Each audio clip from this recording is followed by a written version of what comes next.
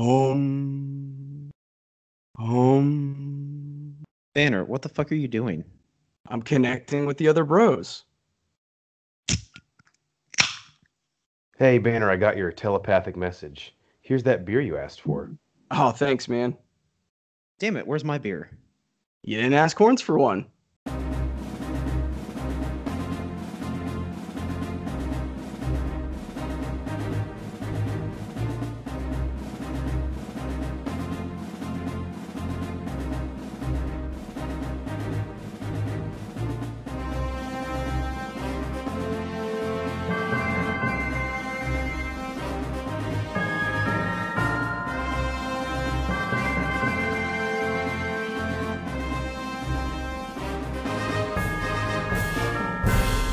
Welcome in to the Bro 4 Squad podcast, where we're just a bunch of bros drinking beer and watching TV and movies. I'm your host, the Mayor, Jeff Hornacek. Thank you guys so much for checking us out.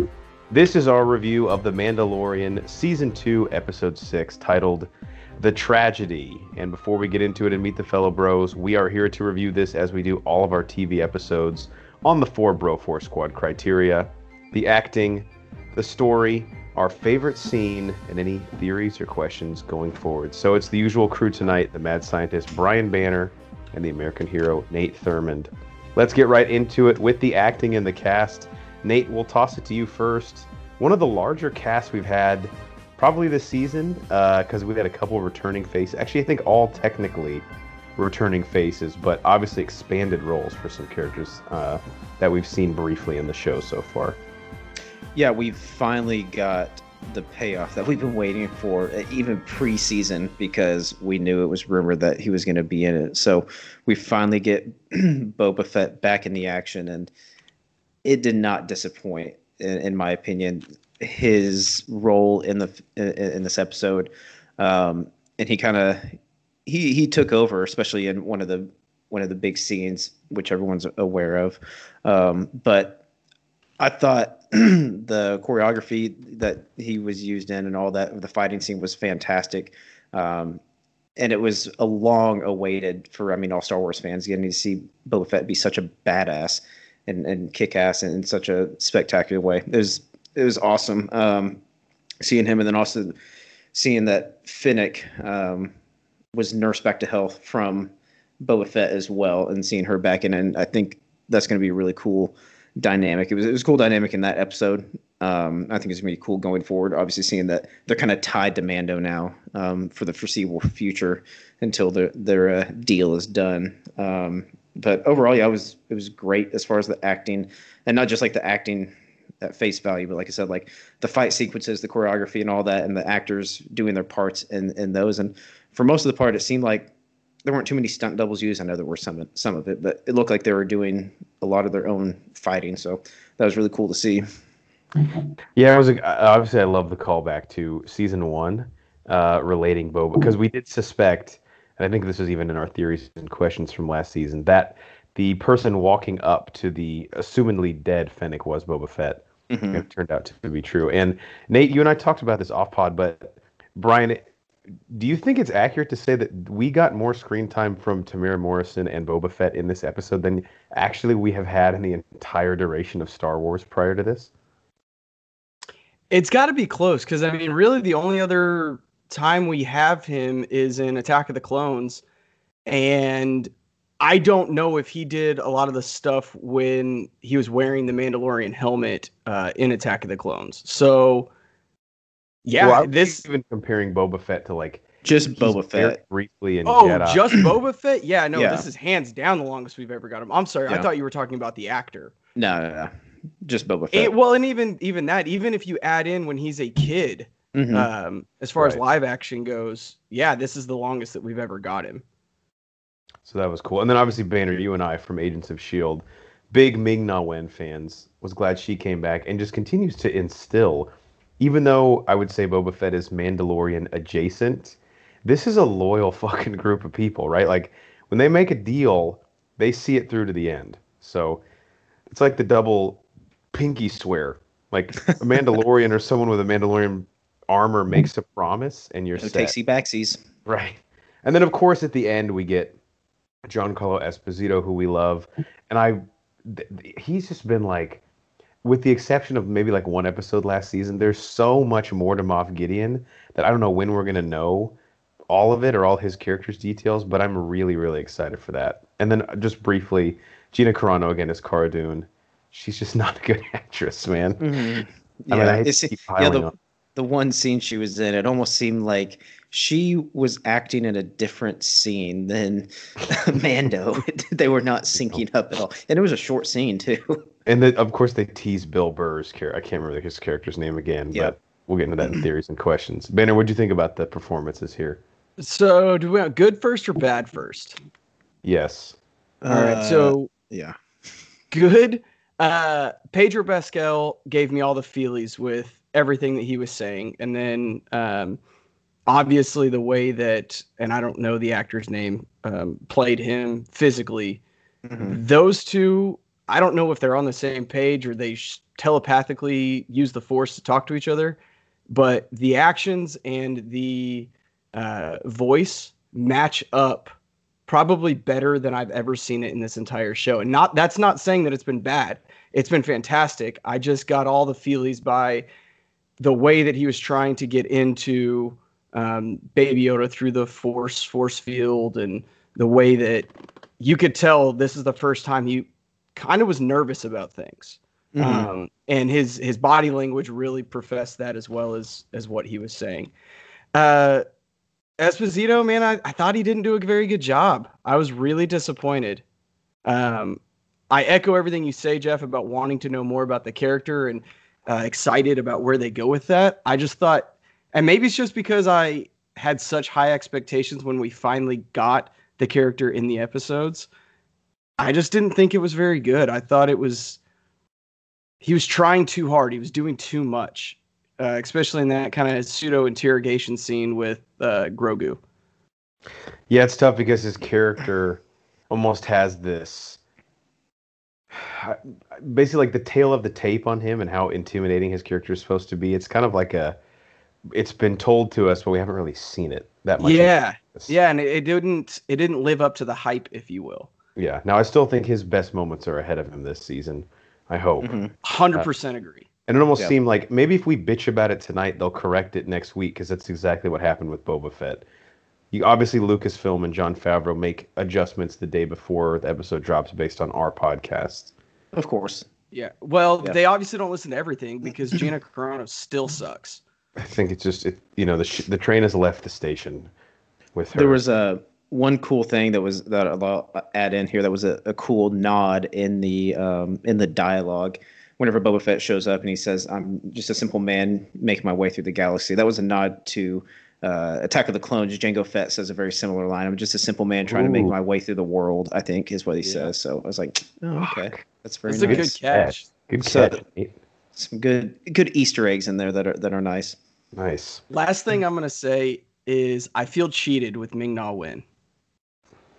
Yeah, but I feel like we weren't even supposed to have her again anyway, though. So just because she's been alive this whole time and we haven't been able to experience her? No, because we know she is capable of the hand-to-hand combat and can do all that shit so well from Agents of S.H.I.E.L.D.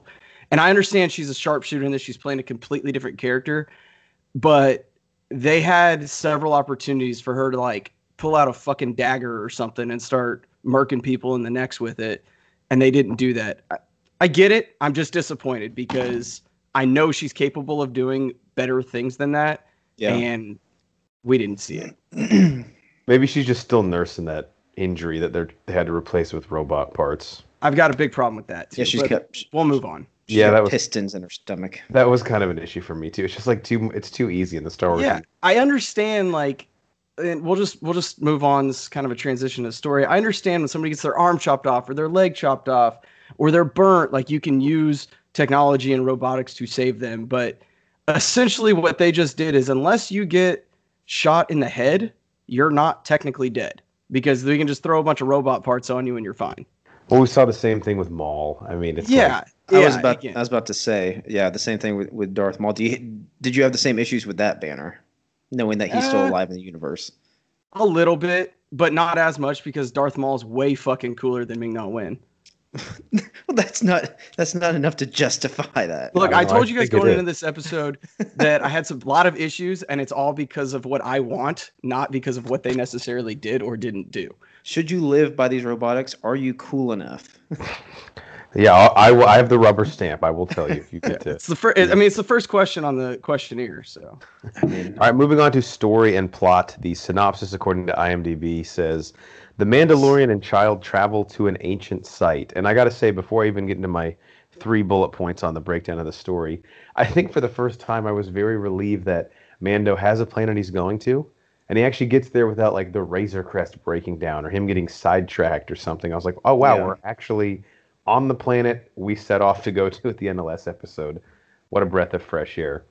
So here, obviously, we have Tython, where Ahsoka Tano sent Mando and Grogu for the Seeing Stone, where he sets Grogu to reach out to the Jedi. Boba Fett and Fennec show up, and then an incredible action set piece takes place. Basically, the majority of the episode was Boba, Fennec, and Mando just fighting off in some pretty visceral action a stormtrooper contingency sent by Moff Gideon. And then, of course, at the very end, Moff Gideon captures Grogu and is not interrogating him, but torturing him, or at least testing him so that they can take a sample of him to build whatever those creatures are. So, Brian, what do you think of the story plot here? So I'm going to kind of backwards into this, but this isn't the team or group that I necessarily wanted. Ming-Na Wen, Boba Fett, Mando. But I'll take it. I said on previous episodes I would have rather Ahsoka, Grogu, and Mando, but whatever. Grogu creating that force field and how they visualized him reaching out in the force was not how I imagined it, and they did it so much better than what I did in my head. I wasn't sure, going back and thinking about when Ahsoka Tano says if he reaches out in the force, we'll see if somebody, comes and finds him, essentially. Mm-hmm. And I was like, how are they going to do that? Just have him sitting on a fucking rock meditating? Like, all right, that's cool. Before the episode, I thought they might do like him hovering like Luke did on his rock. But yeah, I could see that. I didn't think of that prior. That would have made sense as well. But that thing coming down, or that force field that he built around him, protecting him while he's in that meditative state, was really, really cool. Loved how they doubled down on the Mando being a father figure to Grogu. As I mentioned before, Mando really, this is the first time that, I'm not going to say he lost his shit, but he was not in complete control of the situation and necessarily his emotions. Really from the time Boba Fett and Fennec show up.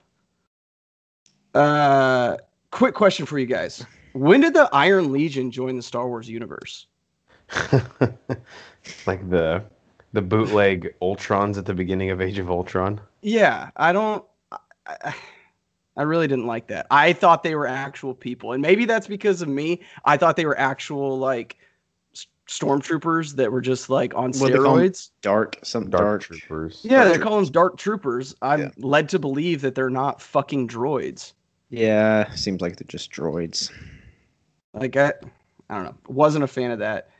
And we saw them starting to kind of bring a couple of those loose ends that we were talking about last week together into maybe we'll call them bigger loose ends, but stories are starting to collide a little bit, which I still don't know if they're going to be able to get all this together in 2 episodes, but I see the attempt, and that's cool.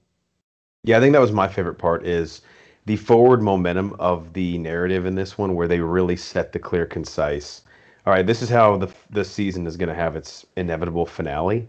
This is what we're building towards, and we'll get into it, I think, a little bit in theories, but this sort of like Avengers-style team that Mando's going to have to assemble to go take on Gideon and get Grogu back, and kind of the race against time, because we don't know what exactly Gideon, I mean, we have an idea, but what exactly he's using Grogu to build, and what its plans mean for the galaxy. And then I think, again, Nate will probably mention this in terms of who directed this episode, but this was like one of the least effects-laden action set pieces this show has done, and it was an extensive one, and it was executed to perfection. I mean, this was like choreography and practical effects all just in this perfect cocktail of like, damn, that's a TV show. I was like, holy shit.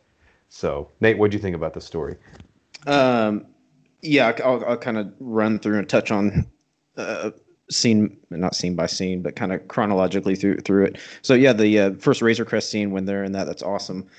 Mando really connecting, like Banner was saying, doubling down on the dad figure, saying his name, and just like you can see the joy. And it goes back to what Banner was saying too, like the actor in the suit and Pedro Pascal, like they line up perfectly. Like he said, Grogu, he looks up, and he's like, huh. And he like laughed and like chuckled to himself. That was a real cool and touching moment. But then from there, kind of what Banner was saying too, piggybacking on that, like he's not in control. He does gets frustrated whenever Grogu takes the ball for a second, but then the rest of the episode, he's not really in control of really anything that's going on. So then, yeah, I thought it progressed really well, and I'll just go ahead and jump into the director, because once they got on the planet, I was like watching. I was like, this is like different. It's shot different. It's not a bad thing. And then realized at the end that Robert Rodriguez was the director who filled in apparently for like a last second dropout director. We don't know who, which we were talking about off pod a while back. Drama. What's up? Drama. Yeah, why do they have to replace him? Why would you want to drop out of this show? But yeah, super weird. But yeah, this was done so great. Like the fighting scene was fantastic. It was kind of a throwback to like the original movies. I felt like you get the stormtroopers in there. It was a great way of like paying homage, and it felt like a souped up version of throwing it back, because you got like updated stormtrooper outfits, updated obviously cameras and all this stuff, shooting all that. And the way it was shot was fantastic, like the angles and everything. And that's like obviously just like a direct correlation to the director who was controlling everything. So I think he went above and beyond expectations in that aspect of actually directing the shit out of it and getting everything they need for that. Now I'm just kind of rambling, but yeah, I mean, overall, it was super jam packed with shit. So the final part where Grogu is kind of playing with stormtroopers was great too, which got some things and theories that I'll get into later. But it was great seeing him use the Force, and I think there's some telling things in there too of how he was using the Force and what he was doing with the stormtroopers. Yeah, great combination, I think, of action and progressing the plot. Mm-hmm, for sure. All right, probably the best they've done all season.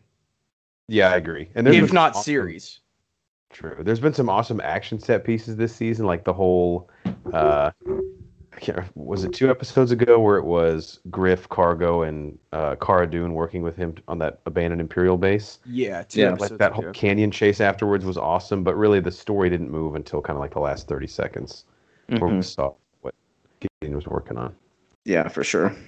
All right, our favorite scene. This was a really tough one for me because I want to just say the action set piece where the stormtroopers show up on Tython, and then I realized as I kept watching the episode, I was like, this is 20 minutes long. And that wasn't a complaint, but how can I justify it as a scene when it's basically the whole fucking episode? So I think a cool homage was Boba Fett using a thermal detonator again, kind of really like the bounty hunter's like OG weapon. And I always remember from Jedi 3PO, he's got a thermal detonator, and like his whiny ass high pitched droid voice. So that was just kind of like a cool nod. But we've alluded to it twice, so I won't really add much to it. But I just want to give it credit where credit's due. And my favorite scene was, in fact, on the Razor Crest flying into Tython, messing with the top of his stick shift with Grogu, and it just sort of, again, as you guys have said, drives the point home that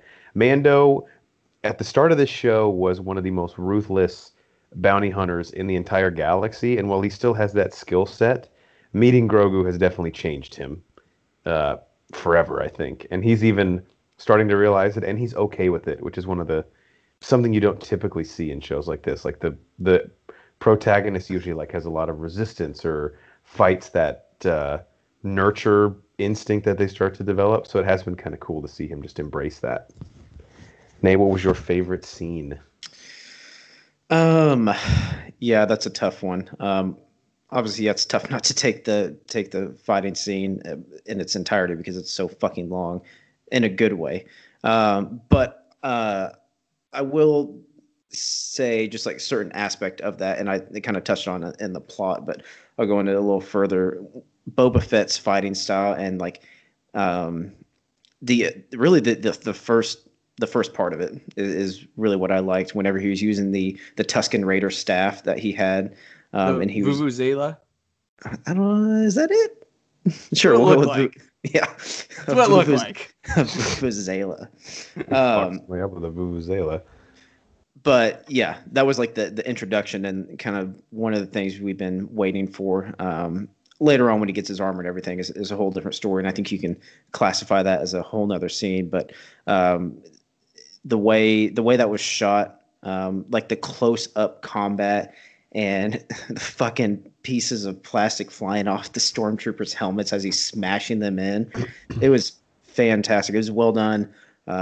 He did great in it, and then obviously it goes back to Robert Rodriguez. The angles and everything were fantastic, and he was just such a badass in that scene. It set up the rest of the fight scene. Whenever that kicked off, he was just kicking ass with that thing, and it was cool that he was using that from the Tusken Raiders too.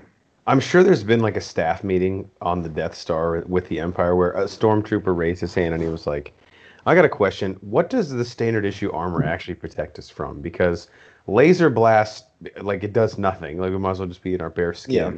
And I know that Boba Fett, he's got a strong exit velocity when he swings that Tusken Raider thing, but the dude's like 55 and is just absolutely shredding through our helmets with this Tusken Raider staff. And the Tusken Raiders are like, dude, they're like fucking scavengers. Like, they probably find all that shit at yard sales and repurpose it. So what are we? We're clearly not spending our money on armor, and if it's not protecting us, it's just weighing us down. Now, Yeah, can we get a revised budget and put a little more stock into this armor? Yeah, we're cutting corners on the material here. Banner, what was your favorite scene?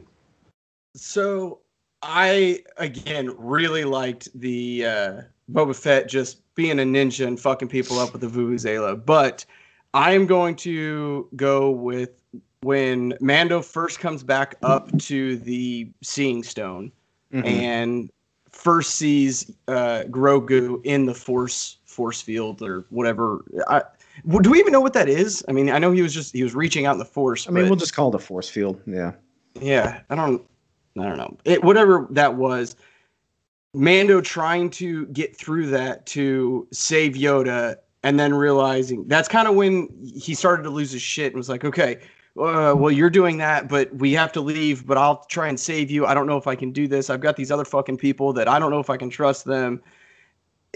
Shit kind of hit the fan for the first time, and watching our heroes kind of be down and not in control and honestly not knowing if they're going to get out of it or not was really, really cool to me. And seeing the emotion that Mando was actually able to have towards Grogu and really that sacrifice that he was willing to make.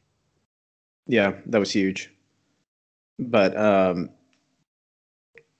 sorry, I was muted. I was going to say it was interesting too, the sort of the quick, like, thinking on your feet between Boba Fett and Mando, because Boba Fett and Fennec went quickly from we'll shoot the kid just to get my armor to then they went to like we'll go to the end of the galaxy to get that kid back with you. Like the quick nature and the pivot of that relationship, and it makes sense to me, but it's just like these guys literally fly by the seat of their pants sometimes, and it's an interesting way to live your life. Yeah. In the galaxy. All right, anything else, or we want to move on to my favorite part of the show? I got one last thing. Was anybody else really sad when the Razor Crest blew the fuck up? I kind of was. I really liked it, and I mean, yeah, it was a good loyal ship. Yeah, I don't know if I had any like emotional attachments to it though. Yeah, I mean, it was. I can understand. Yeah, and it didn't blow up in a way that like Fennec, quote unquote, died. Like that thing blowed the fuck up. Yeah, like it's not going to be the Razor Crest anymore, and I'm interested to see. I assume they're just going to fly around in Boba Fett ship now, right? Slave One, yeah. I think it was kind of like a a plot device to get them on Slave One, Boba Fett's classic ship that everybody loves. Which, by the way, seems super uncomfortable because the way he lands, like you have to, like if you were sitting on it, you basically are laying down. Yeah, I was interested because it's flying this way, and all of a sudden it's landing. And I'm like, which way are they? And I don't think we've seen how they're positioned in there yet, so I'm kind of confused still. Yeah, it's a bit bizarre. All right, theories and questions. We'll go around Rob here. I'll go first. My first theory. So the Dark Troopers, when those guys came out, Banner, maybe you know this. Have those appeared at all in Clone Wars or Rebels, any of the animated series? Not that I'm aware of, but I also was looking for people, not droids. So there's a good possibility that they are alive or exist.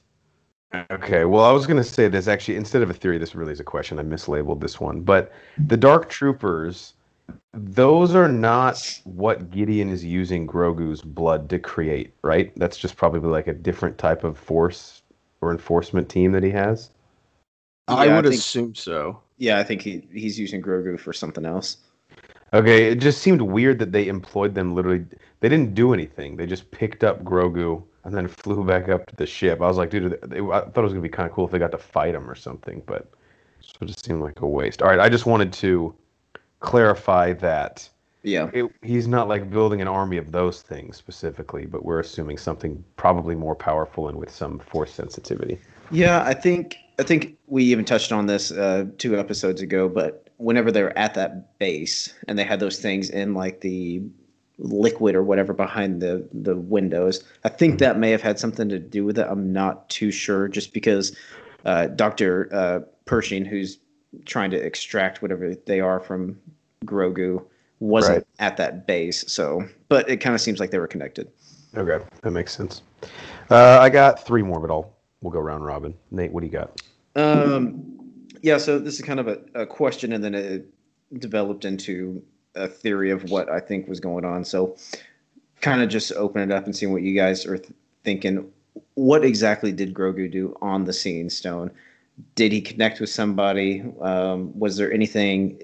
Do we think that there was anything significant that actually happened that will develop later?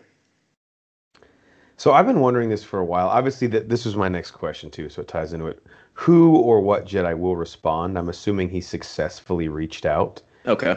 I'm wondering, the more I think about it, was Ahsoka kind of testing either Grogu or Mando or a combination of both to see if they would go to Tython and in fact do that?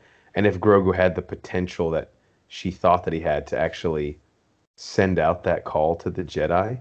Because, Banner, maybe you're feeling more optimistic than I am. I don't want to say this is me being cynical because I would love for her to show back up again, but I don't see any Jedi appearing this season except for Ahsoka Tano again. Yeah, I agree. I had a theory last week that Moff Gideon essentially tracked the Razor Crest to that planet that Ahsoka was on. He destroyed that. Ahsoka escaped, and that's how Ahsoka's going to end up back with Mando. I think that was really optimistic of me to think that was how it was going to happen. I don't see them introducing anybody else that's force sensitive this season.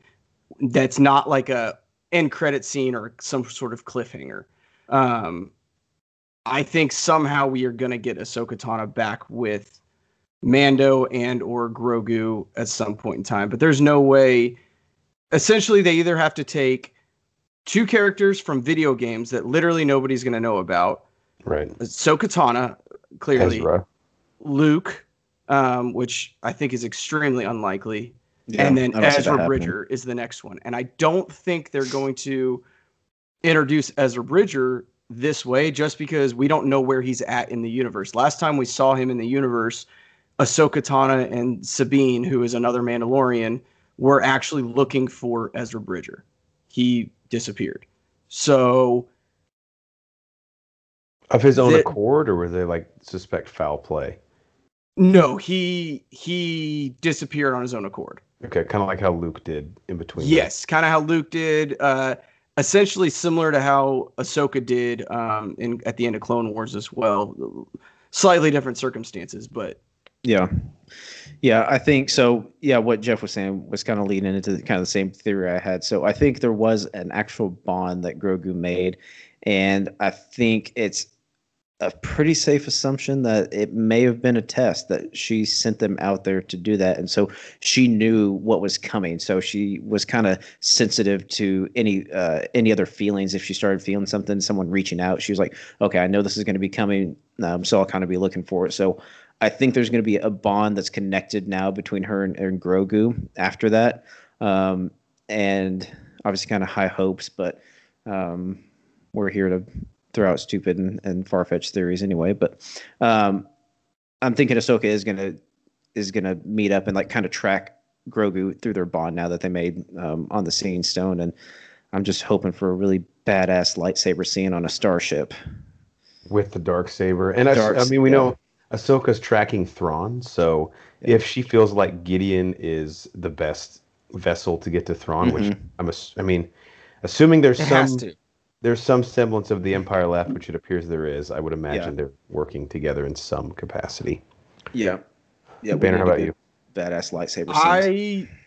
love that theory. I would also expand on that I think once Grogu, Ahsoka, and Mando are all back together, what if we had some sort of Mando is doing the training with Grogu because Grogu responds to him in that fatherly way, but Ahsoka is telling Mando, hey, do this, do that to teach him the right ways. Almost, she's using him as the tool to teach Grogu what he needs to know.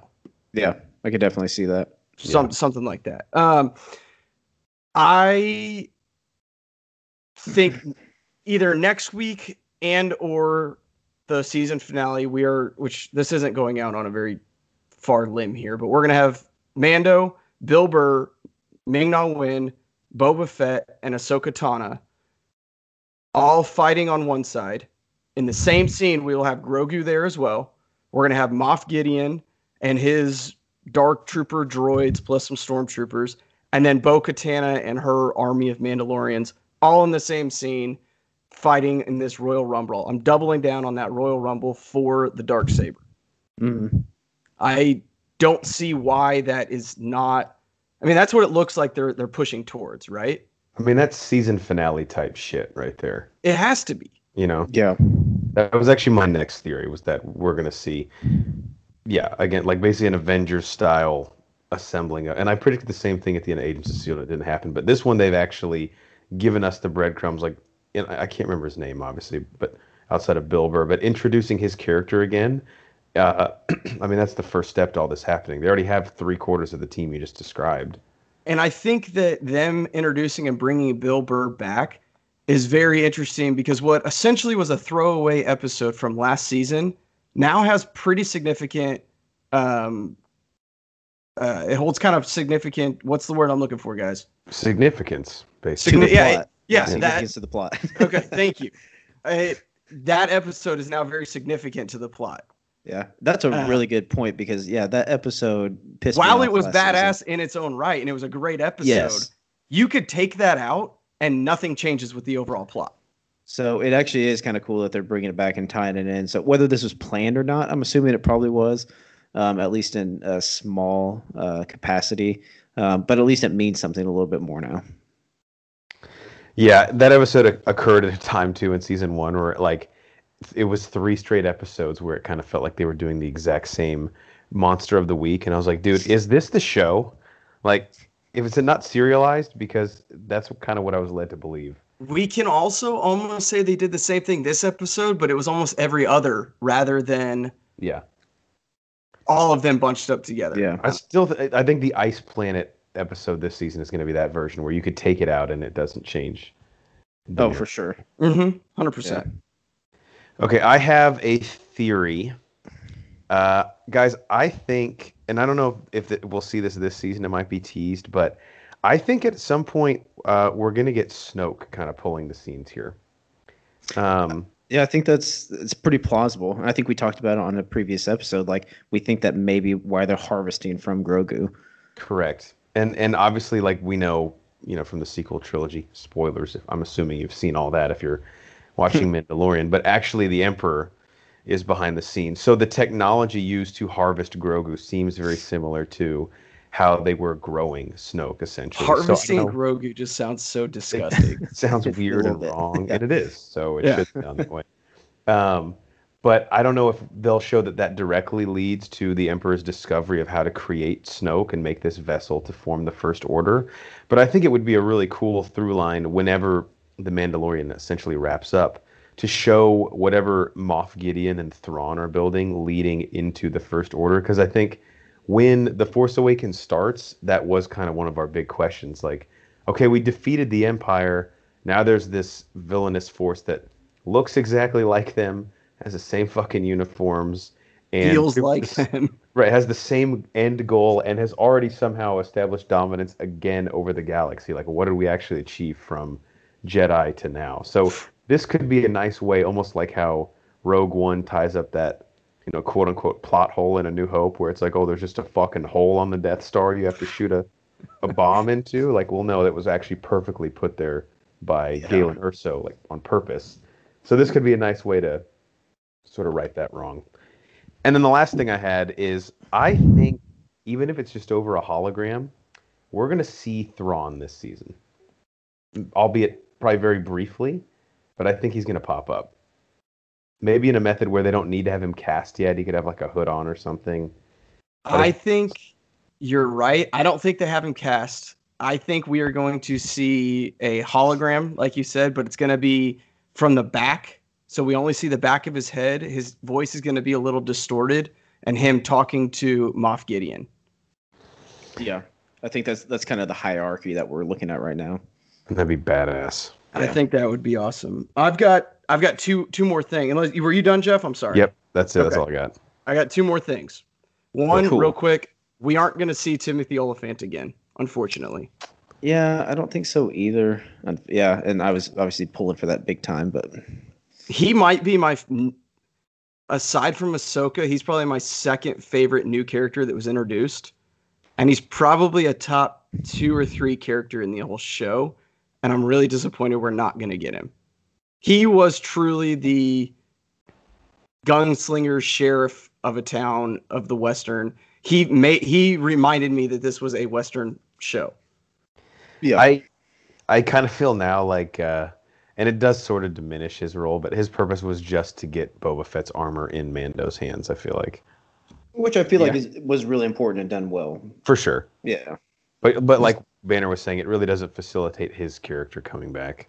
No, and like at this point, without the armor, can he really provide Help? much? To the Not help to the be plot, rude, to the Timothy, but But I mean, it's cool because like in the first episode, he was using the jetpack with Mando and all that kind of stuff. So without it, and Boba Fett's not fucking giving it up now. So Look, you were great for a number of years for us, but we're actually going to trade you to the Knicks. So sorry. We're getting a first round draft pick for you, though, if it makes you feel any better. and it's the Knicks, so it'll be a high one. yeah.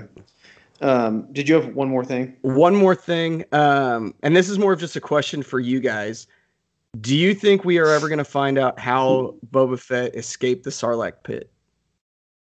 I personally kind of hope not. That's one of I don't those think things that I don't want those gnarly scars on his face to be explained. I'm perfectly fine with us saying, okay, he's a badass and he escaped. Move on. I think if it would have been explained, it would have been explained this episode. I don't think they're going to go back and do any backstory at this point. I think it's just going to be kind of full steam ahead, and we're just going to accept it for what it is. Agreed. He did give one. He said one comment relating his fate on Tatooine to Fennec, saying like I was left for dead or something like that, which I think is all we're gonna get. And I'm kind of with you, Banner. I mean, there are in the Star Wars canon, like this was some of my trepidation against Rogue One ever being made, and I end up eating my words big time on that because it might be my favorite Star Wars thing ever made outside of the original trilogy. But maybe the story of Boba Fett, like you said, escaping the Sarlacc pit, is cooler in our head than it is to hear or see.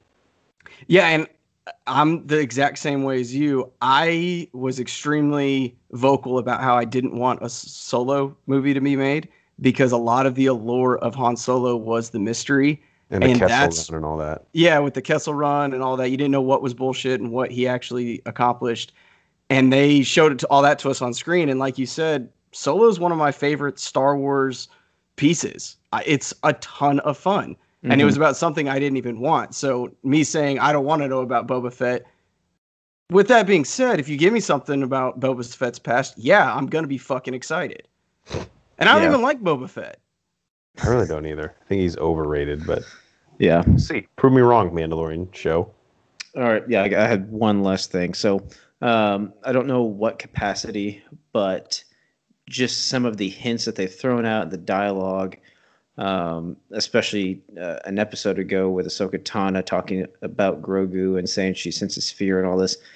And then with this last scene where he's throwing these stormtroopers around, and I don't know if it's just because I had the subtitles on that I noticed this, but literally he was choking one of the stormtroopers because I had the subtitles like choking, and you can look at it and like tell you've seen Darth Vader choke people. I think he's going to go dark at some point. Yeah, that's a Sith move. I don't know if it's full, but this may be Banner. I know. Hold on, we'll get to you. Hold on one second. I think that may lead to his exile or why he's not mentioned or anything in the last set of trilogies. I think he is gonna somehow switch dark and be too much of a threat, and they're gonna not kill him, which I had a theory about that earlier, but exile him so he's not a threat to anyone. Yeah, put him in a timeout. He's grounded, guys. All right, Banner, go for it. I know you're excited to say something. Two things. One, that is the most anti-Star Wars thing that I've like. That goes against everything Star Wars has ever done. Is make us fall in love with the character. Oh, I know. And then make him go bad. And I want like as soon as you said that, I was like, fuck yeah, let's do it. It would be tough. Man, I don't know how they could do it, but it seems like they're going that way. We know Grogu was trained by multiple different masters and Jedis. Mm-hmm. He learned the choke thing. That is a trademark of Anakin and Darth Vader. Do we think Anakin had some sort of influence on Grogu's training? I think it's absolutely a possibility. I mean, they were at the Jedi Temple and they were on Coruscant at the same time. Yeah, I'm just wondering, and this is easy to write off, but Ahsoka Tano herself was trained by Anakin. When she was sensing his thoughts, I wonder if she would have brought up like, oh, we both had the same master, or we were both trained by the same person. I don't know, because I feel like Ahsoka is somebody that, because of her past and her experience with Anakin, I think she's going to keep a lot of that stuff close to her chest. She seems very reserved and very like somebody that doesn't give a lot away. Well, obviously she had a relationship with Anakin that went south, as most of his relationships do. So if she felt like Grogu had any of that instilled in him, I wonder if she would have trepidation in helping him learn the ways of the Force. I think there was a little bit mentioned in the episode before last. I can't remember the exact dialogue, but kind of what I was saying a second ago. I sense fear. There's a lot of fear. I can't help him. I think that may have been what she said or something. Yeah, she said something. So that was kind of the feeling I was getting. And I've seen what that does to a good Jedi or something along those lines. Yeah, that was the line for sure. Damn, good stuff. Great stuff, guys. All right, before we let everybody go, final thoughts, Banner. Not my favorite episode, and again, that's just because I didn't necessarily want this to be the team up that we get at the end of the show. I didn't like the droids in it. I thought there was a lot of things I didn't like, but they were all very, very minor things that I can look past. It was a great episode. Ton of fun.